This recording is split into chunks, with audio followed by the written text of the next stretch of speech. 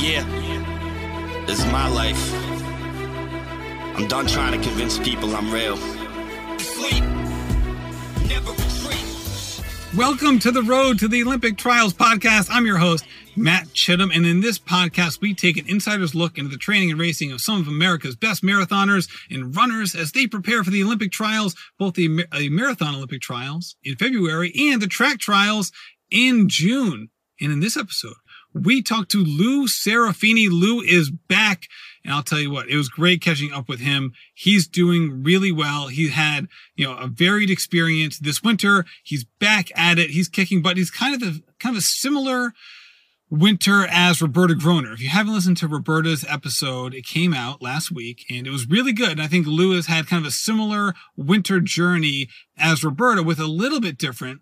He had the Club Cross race in December, which that race was crazy, man. It was a crazy, crazy race, and we talk a little bit about that in this episode as well. And basically, we talk all things Olympic trials. Lou's feeling good, and he was excited to talk about it, which is always fun and enjoyable to do. Before we get into it, let's talk about V.O2.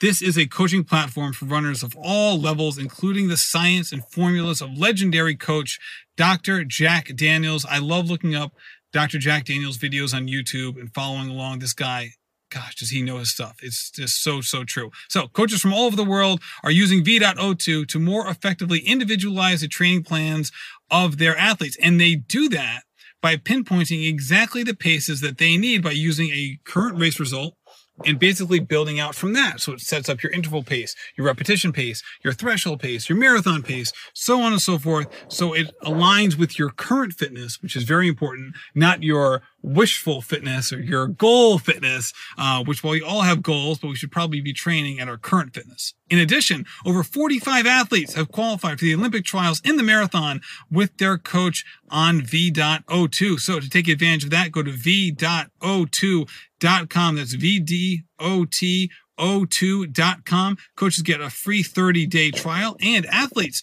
if you don't have a coach, but you want to use the platform, use code RAMBLING to get 15% off a custom training plan for your next goal race. Now, without further ado, here is my podcast with Lou Serafini. Hello, Lou, and welcome back to the show. Hey, Matt. Glad to be back. Excited to chat. I'm excited to chat too. We're recording this on February 5th. We're 3.5 weeks out. Can you believe it? No, no, it's great. It's crazy. Yeah, can't believe it. It is wild. No, it's been a while since we spoke, and you've kind of gone through the same cycle that a lot of people have. That raced a fall marathon. So you ran New York, came off of that, and now you've kind of been in that awkward situation of trying to recover, yet also trying to train for this huge race that everyone is really excited for.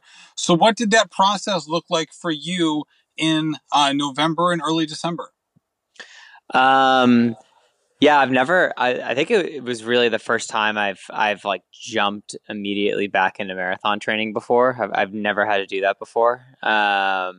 So we tried to be really conservative after New York and just really took some downtime. And then, I would say maybe the last week of November. So I took almost the whole month of November, just like chilling and running. And then the last week of November, we kind of started to slowly ramp up. But even like the first couple weeks, like, was no serious workouts or anything like that. And just kind of like slowly adding mileage back. And the ramp didn't really start until like the holiday season. But what was interesting, and what has me, had me kind of nervous, but now has me kind of excited was my coach was just like very conservative about workouts early on. So like even when I had started to get my mileage up to 100, 110 miles a week, we had some weeks where we just, weren't really working out. And when we did, it was like, just like a light progression run or a pickup at the end of a run.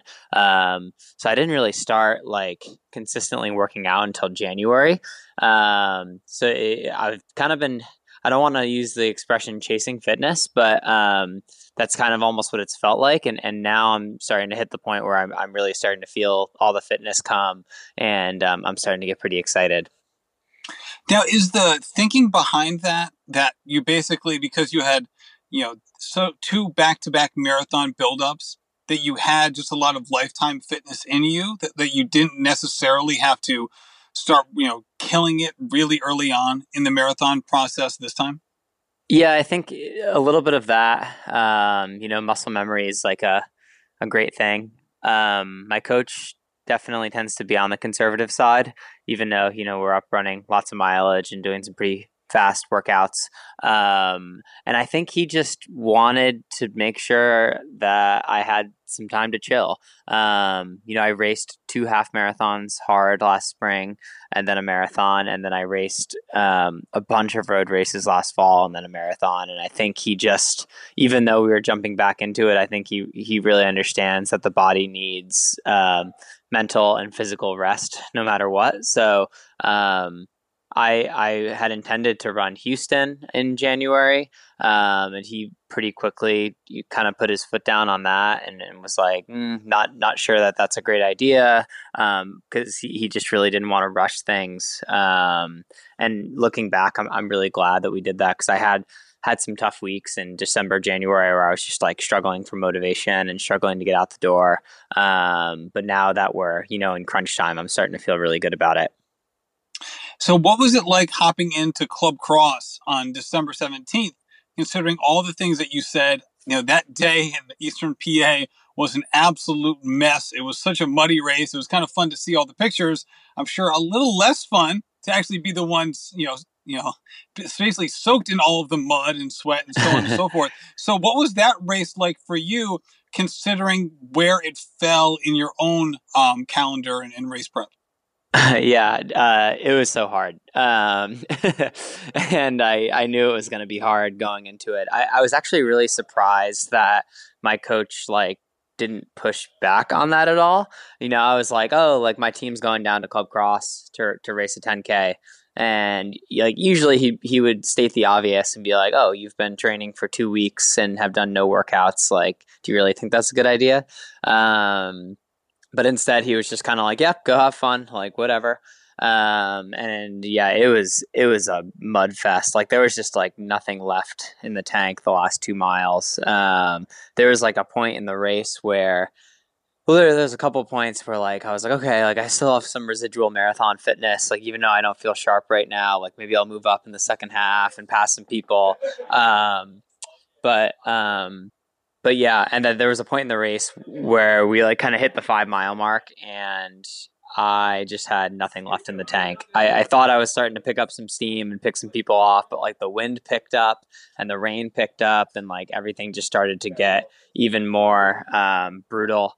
And yeah, it was a grind. But we had 45 people on our team make the trip down to PA, which was really cool, and kind of unexpected. That we were going to have that many people. So we had an A team, a B team, and a C team for the men and for the women, which is pretty awesome. So it was just kind of more being about there for the team. Our men finished, I think we were 6th. So just 1 spot out of the money, which was our highest finish ever. And it was only the 3rd year we've even gone and done the race. So yeah, it was more just about getting the team together and going down and having some fun. So, but it was, I would not recommend doing a 10K mud cross country race after 3 weeks off. Not fun. And if someone's listening to this podcast and hasn't heard your previous episodes, you work at Tracksmith. That is also the club that you run with. So obviously for you, it's that cross pollination of wow, that sort of team success must be fulfilling for you on a lot of different levels.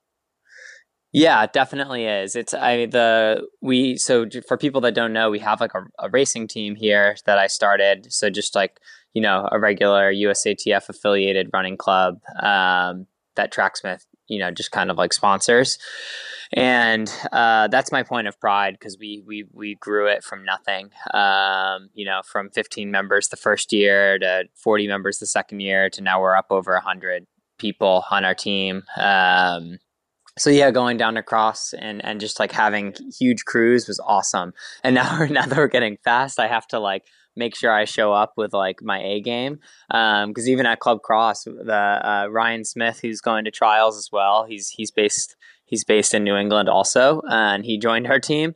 And he was breathing down my neck with like a mile to go at Club Cross because he was peaking for that race. So I had to just like give everything I had to hold him off. But it's going to get to the point pretty soon, I think, where I'm not going to be able to be our first runner in every race because we just keep getting faster and faster. So now, when you run in a race like that where it's so mud filled, does it affect you, especially like in the feet and lower legs, a little differently than even a more traditional cross-country course would, or especially if you were kind of comparing it to a road race? Oh yeah, I've never felt like I'm a great runner when I don't have my footing underneath me.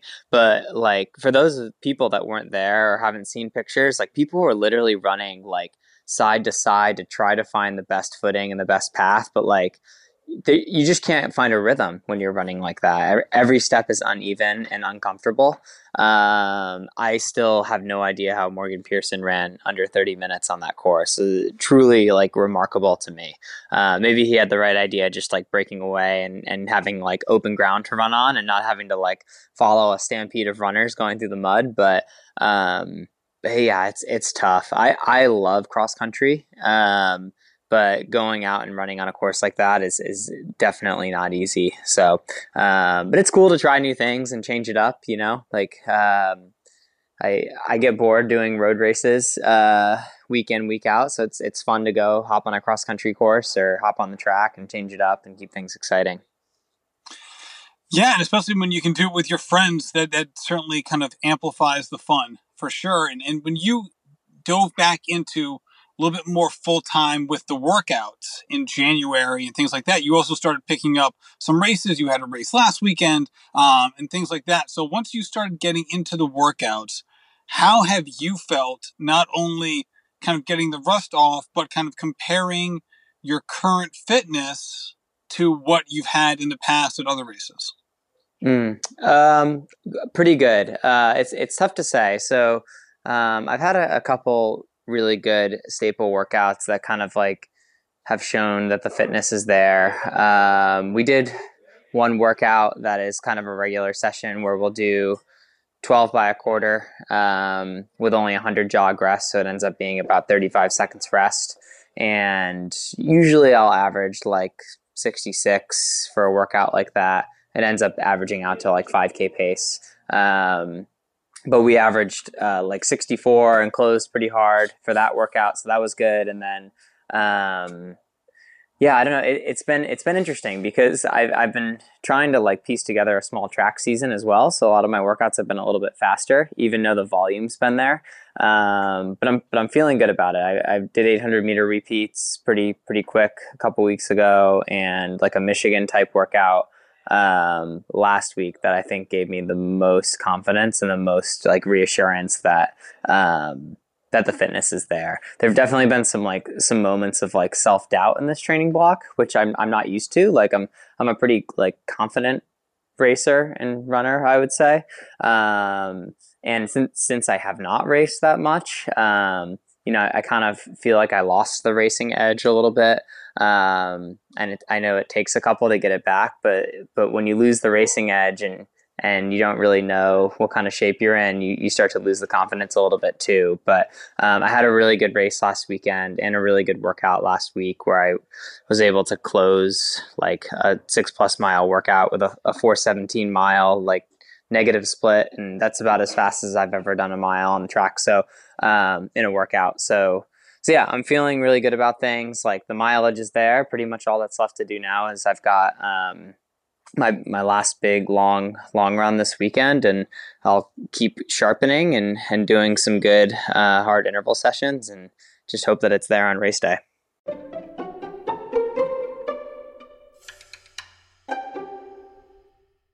I want to take a quick break to talk about our sponsor, Inside Tracker.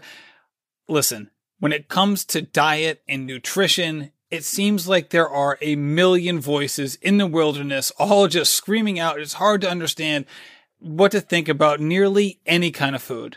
And that's why personalized nutrition can be so helpful and valuable. And the key to doing that is getting your blood work done, seeing where you are on a biomarker scale, and you can optimize exactly what your body needs. And that's exactly what Inside Tracker does. They track up to 43 different biomarkers. They've optimized zones specifically designed for you. And also they have science-backed recommendations for different ways where you can improve different markers and your levels. So give Inside Tracker a try. It's such a valuable resource. Listen, all the top athletes in the world, they get their blood work done and they have professionals taking a look at it to make sure that they're on the right path. Shouldn't you be able to do the same thing? So use code RAMBLINGRUNNER to save 10% on Inside Tracker today.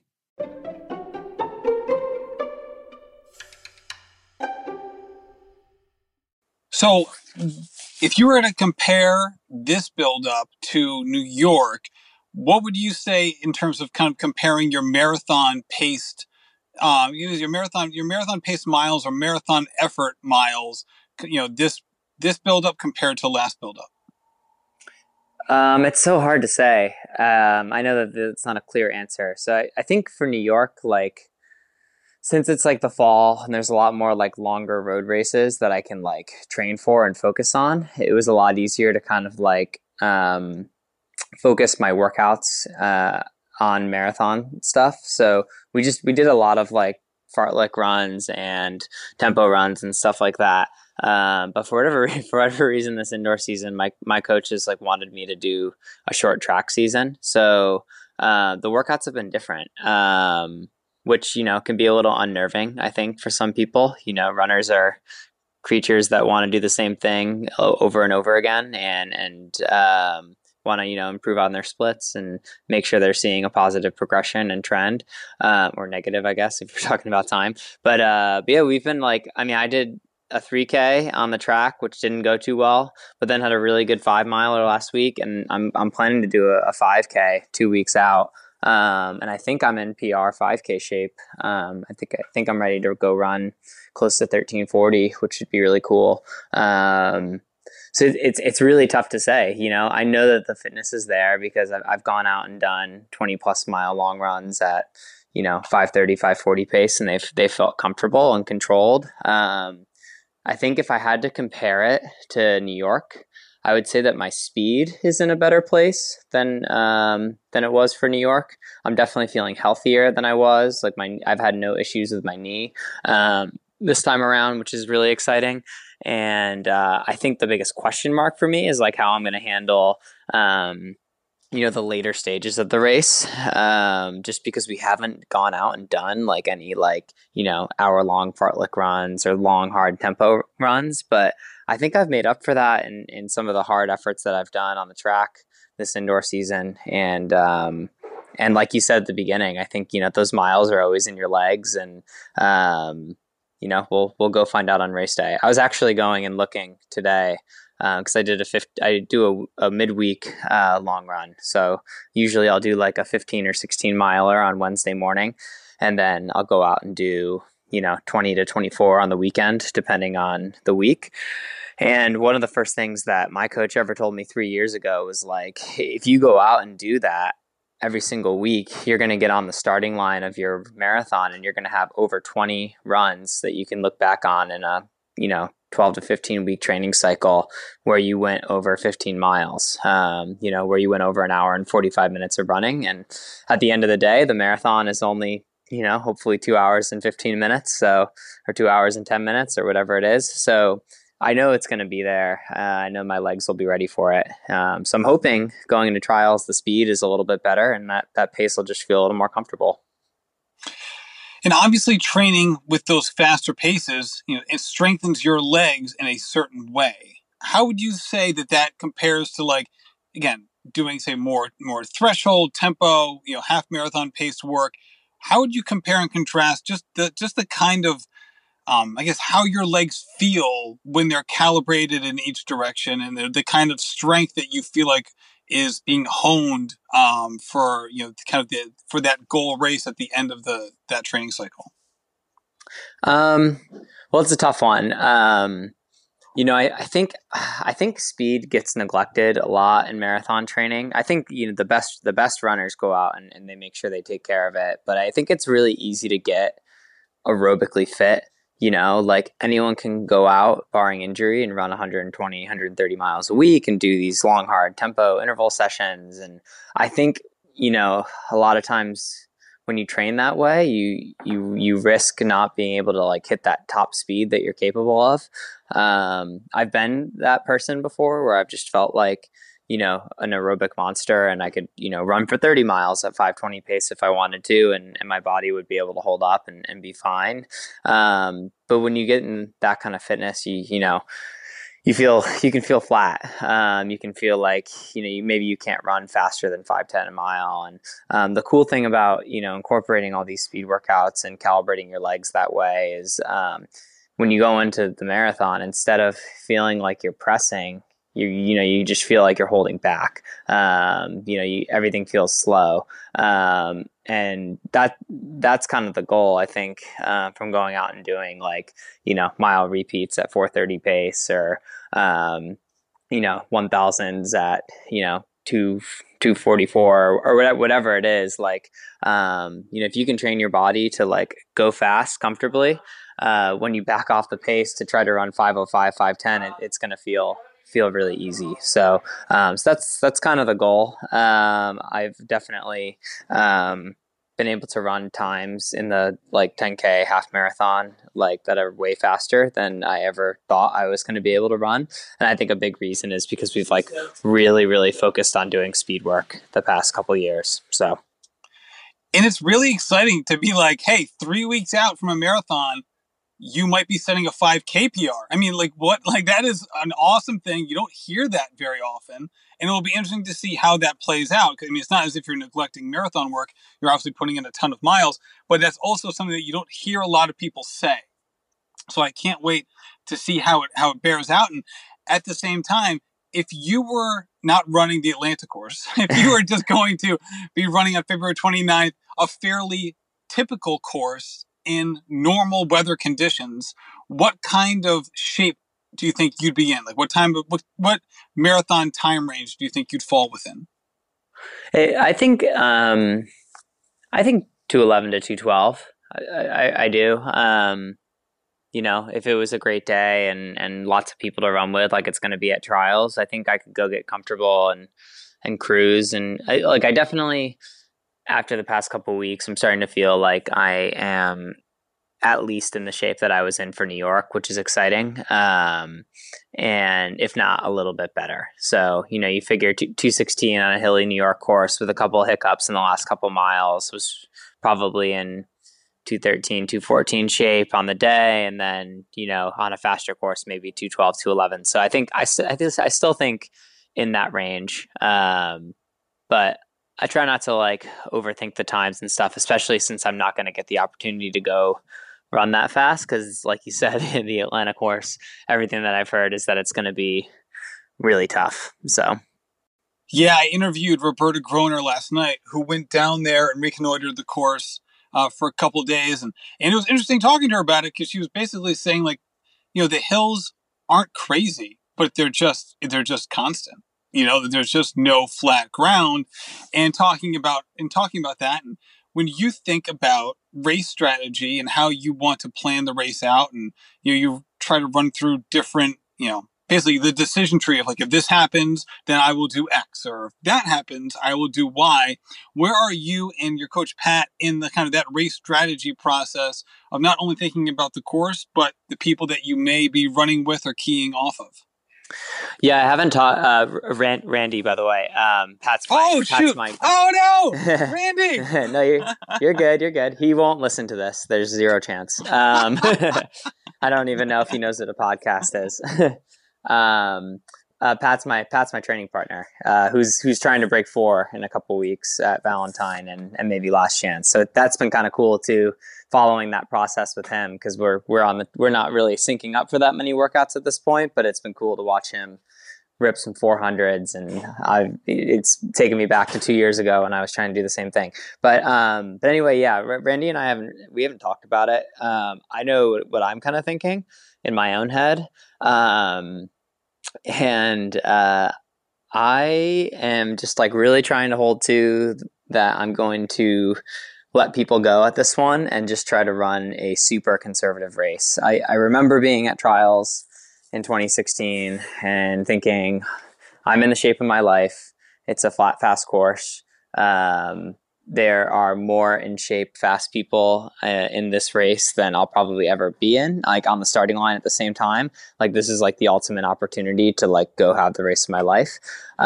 This one's a little different because obviously I don't think people are going into it expecting to run a big PR, but I think people are still going to go out and run aggressively, knowing that they're fit and knowing that there's so many fast people to run with. And I think that it's going to really negatively impact a lot of people's races, especially at the front. I think it's going to be interesting in the front pack, and I think there's a couple guys that are clear contenders, and then I think that there's another handful of 10 to 15 guys that are also contenders and think of themselves as people that can show up and make the team on a good day, and I think that they're going to go run the race like that.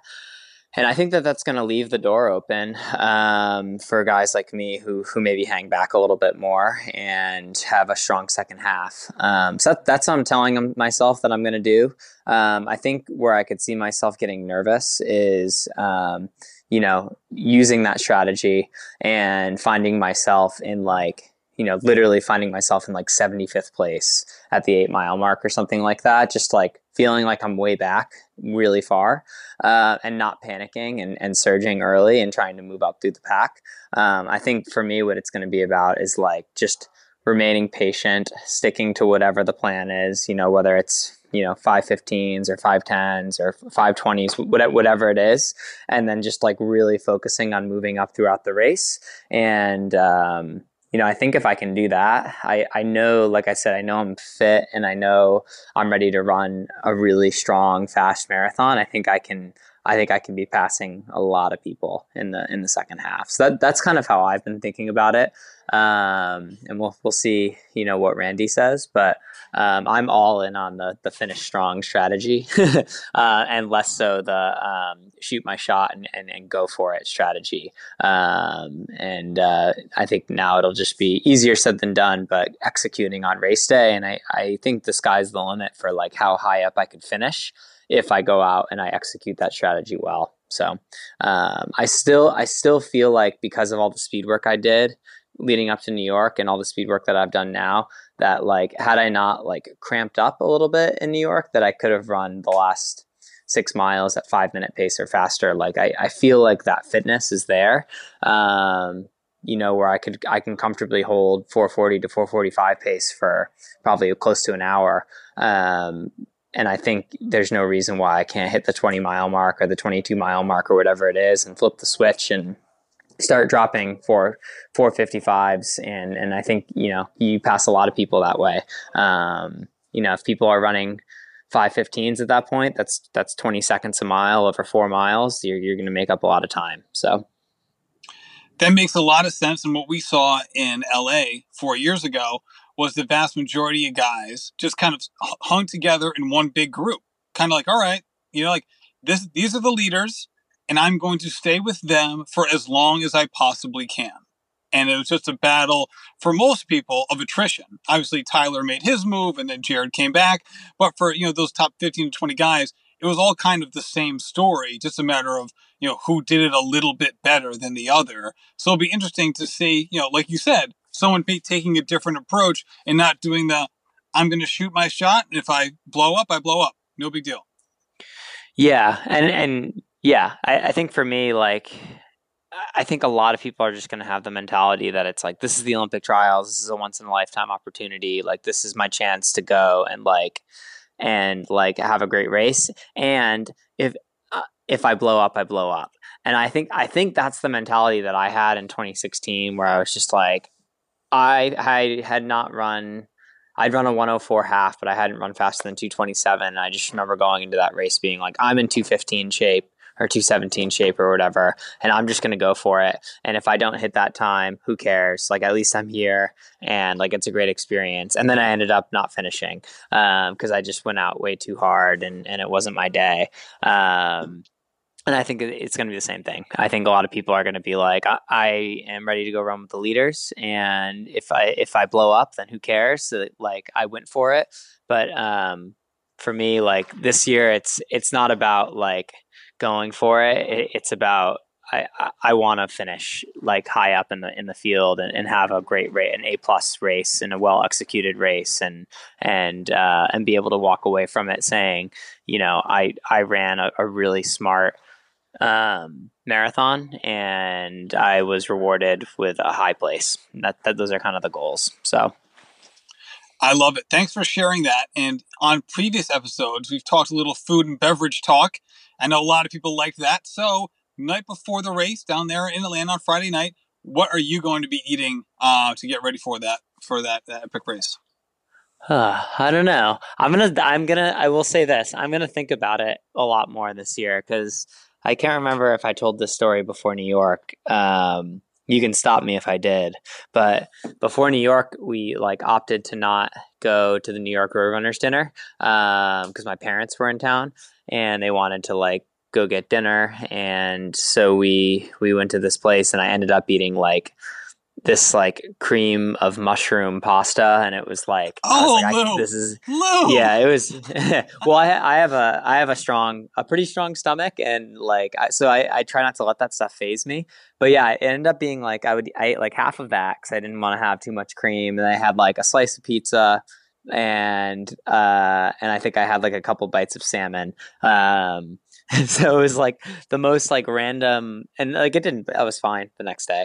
But yeah, I don't know. I'm definitely going to think about it a little bit more this time and scout it out. But yeah, I try to eat like a really simple diet, just in general in my life, so that when I get to race day or whatever it is, everything's easily digestible. I can say with certainty, I know I'll probably, before the race, since the race is at noon, I'll probably around like 9 or 8:30 or 9 have like a couple pieces of toast and some eggs or something like that.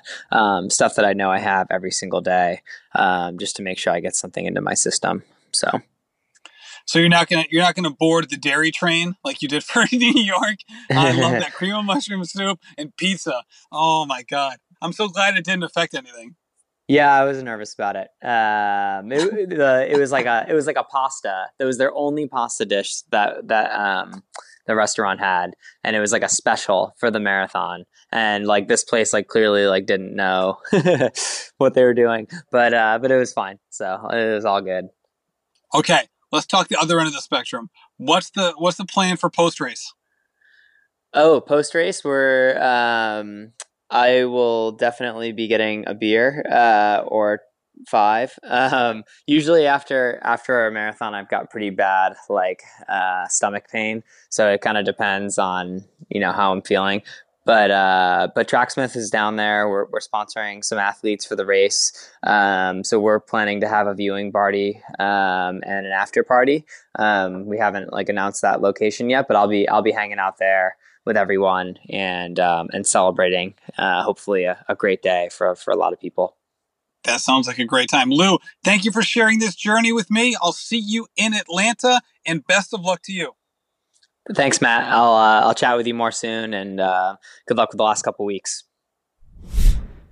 Lou, thank you so much for coming on the show. Watch out for Lou. He's going to be doing a bunch of stuff down to the Olympic trials in a couple weeks with Tracksmith, as we talk about here on the podcast a little bit. He works at Tracksmith. He does a lot of stuff with community engagement, not only locally, but with runners all across the country. And they're going to be doing some pop-up stuff down in Atlanta. So be on the lookout if you haven't done so already about things that they're doing if you're going to be in town.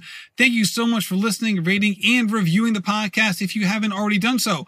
Also, make sure you're subscribing to my other podcast, the Rambling Runner Podcast, where we talk to and about dedicated amateur runners. Thank you so much for listening, and happy running. This has been a production of the Rambling Runner Podcast Network. Thank you to my producer, David Margetti from In Post Media. Also, thank you to Metapee for the music and his song, Evolution. Never retreat. They stand their feet. Plan me reach. I ain't settling cheap. Crushing is deep. I'm a real person. Real version.